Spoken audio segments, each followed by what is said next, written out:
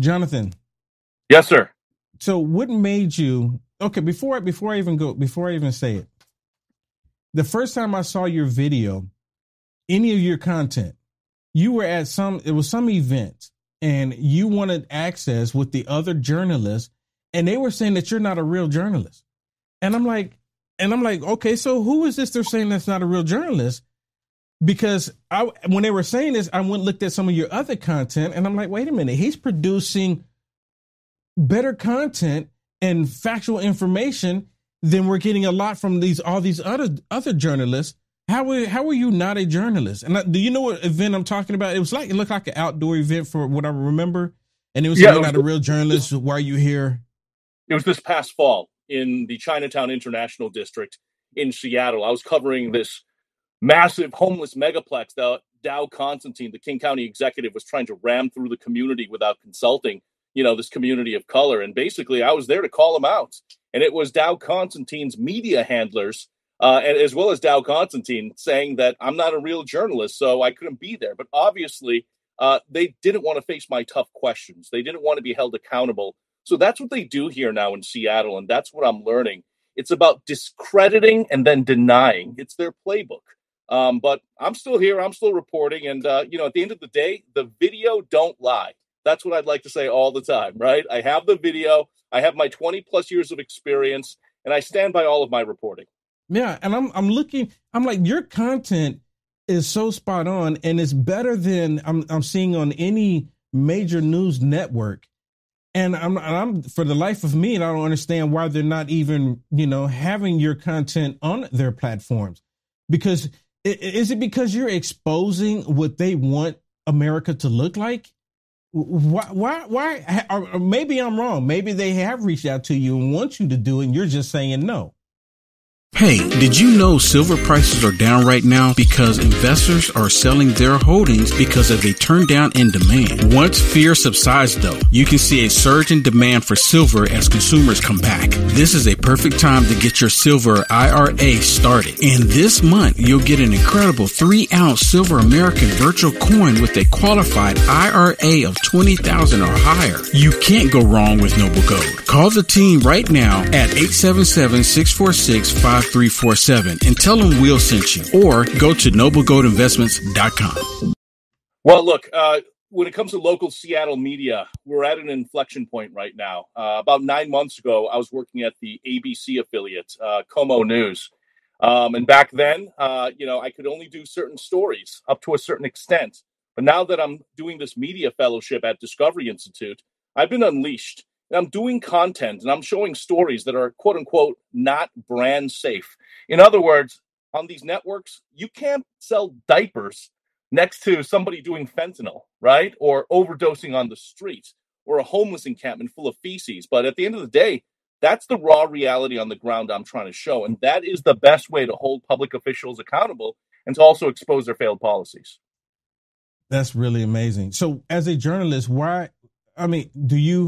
do you see an end game or an end goal for you to continue to expose the homelessness that's taking place in our country? Well, the end game for me or for what? For the left, do you see an end game for them? Why do you think they allow this to happen the way it's happening? I got a little distracted.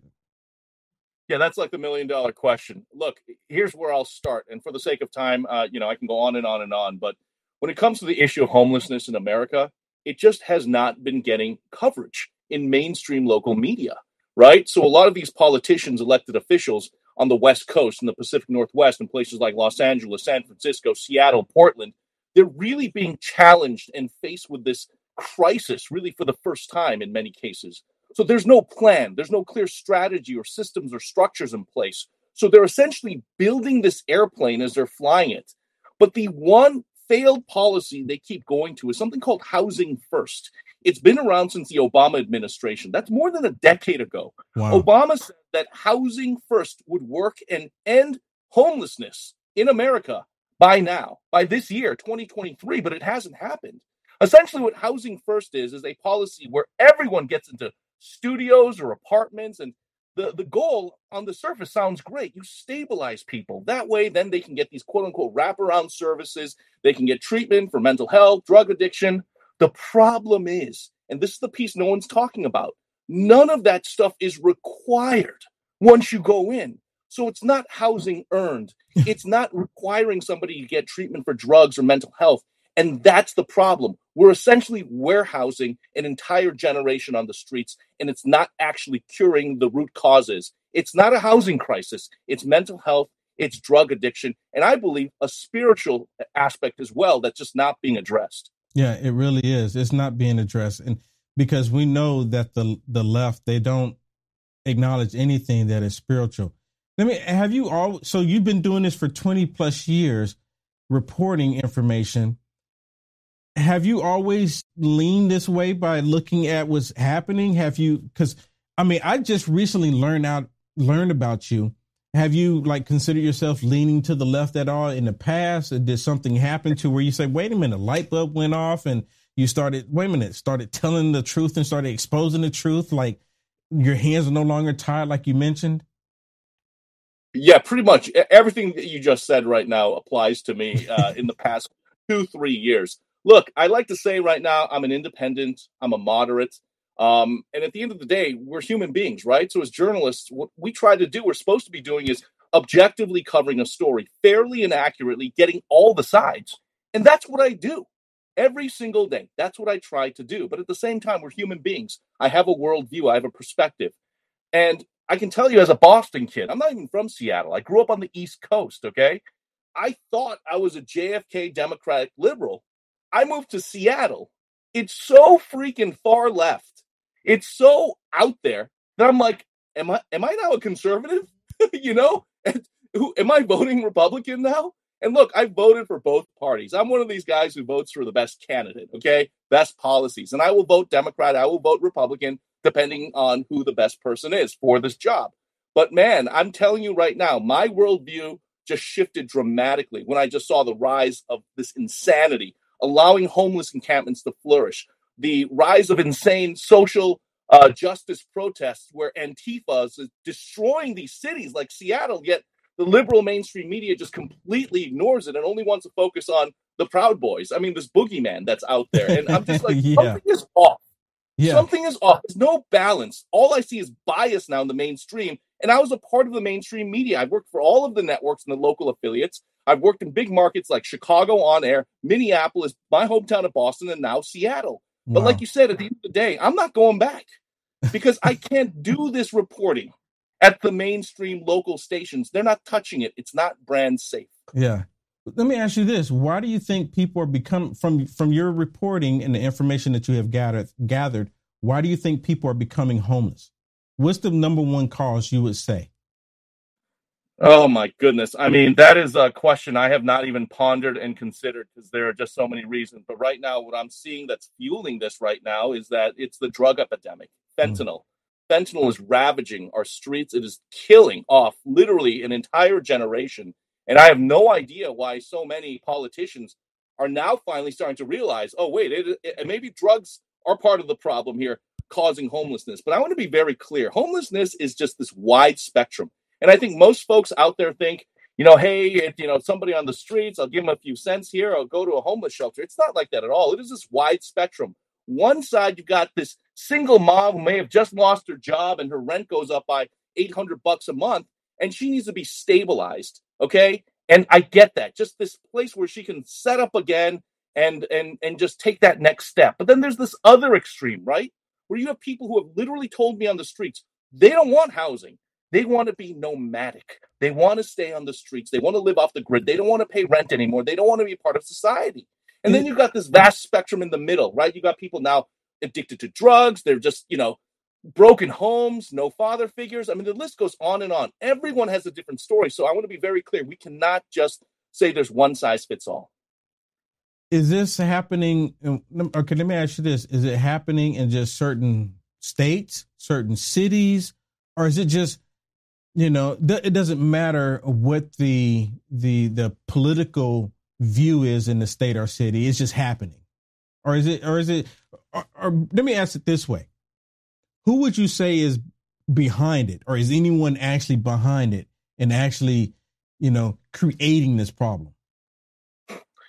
Yeah, again, I haven't really thought about who may be creating this problem. I feel like homelessness and poverty and the poor have been with us since biblical times. And I don't think homelessness is ever going to fully go away. It's not something we can solve. I think we can mitigate it. I think we can make it better. But it just so happens to be that when it comes to full crisis mode, where it's just tent encampments and drug dens and illegal black markets flourishing, I've only seen it primarily in Los Angeles, San Francisco, Seattle, Portland, just magnified. Of course, the homeless crisis. I worked in Chicago. The homeless crisis is pretty bad out there as well. It's in Minneapolis. It's in Boston as well. But those places are cold, right? So you can't be homeless on the streets 24/7, 365 days a year. But on the West Coast, where you have places with more, climate that's consistent, it's just out of control. But I will be very clear. It is failed policies that continue to be pushed that is exacerbating this. I don't know if it's causing it. It's just making it worse. Yeah, you're absolutely right. It is making it a lot worse. I'm in the state of Texas, and I used to live in California, and I moved from California to Texas, and I landed, just outside of Austin, but I go into Austin, and I'm thinking I'm in San Francisco again. It's just as bad. The homelessness, the violence, the crimes, the drugs, and it's just the left, the media, they ignore it. They ignore it like it's the border. They ignore it like it's the energy crisis. They ignore it. For the life of me, this could be their children, and they ignore it. But they want to concentrate on woke issues. That's what's more important to them. They want to concentrate on issues on, disarming people. But this homelessness is affecting every single person in this country, even though it's not at their front door. So thank you so much for all of the reporting that you've done. I would love to bring you back on again if you have something breaking. We most definitely love to be able to share your information and get the content out there. Tell everyone how they can find you on Twitter or wherever else you want people to find you, and they can see your content, because I think every person in this country needs to see what you're producing. No, I really appreciate that. Look, I will finally say that we are at an inflection point. I really feel like it's now the time for independent journalists and citizen journalists to really simply pick up iPhones and just record what's happening in front of them. And just these raw realities I'm putting out there primarily on social media, on Twitter. I've really been leveraging Twitter at Choe, CHOESHOW. And as a senior fellow at Discovery Institute, a lot of my content ends up at fixhomelessness.org. Again, it's fixhomelessness.org. So, I'm putting it out there. I'm engaging. I'm having these conversations out there. And again, a lot of these stories are being fueled by tips, by people who are like, this needs to be covered. So I want to just thank my audience and also your viewers for hearing me out. I'd love to connect again. Hey, thank you so much for tuning in and watching this. Please do me a favor, like, follow, and subscribe, no matter how you are watching this. If you want to see the full episode that you have just watched, there's 4 segments basically. But if you want to watch the full episode, go to frankspeech.com and search for Will Johnson, or just look at Lindell TV 2 at 7 p.m. Central, Monday through Friday. You'll see more content there. You'll see stuff there that you can't see on these other socialist media platforms. I get deep dive into the stuff that's happening into our world. So if you want to check it out, the full segment, because it's really good, especially right now with everything that's going on, what they don't want you to know or want you to talk about, check it out. frankspeech.com and look at Lindell TV 2, 7 p.m. Central, Monday through Friday. Thank you. God bless.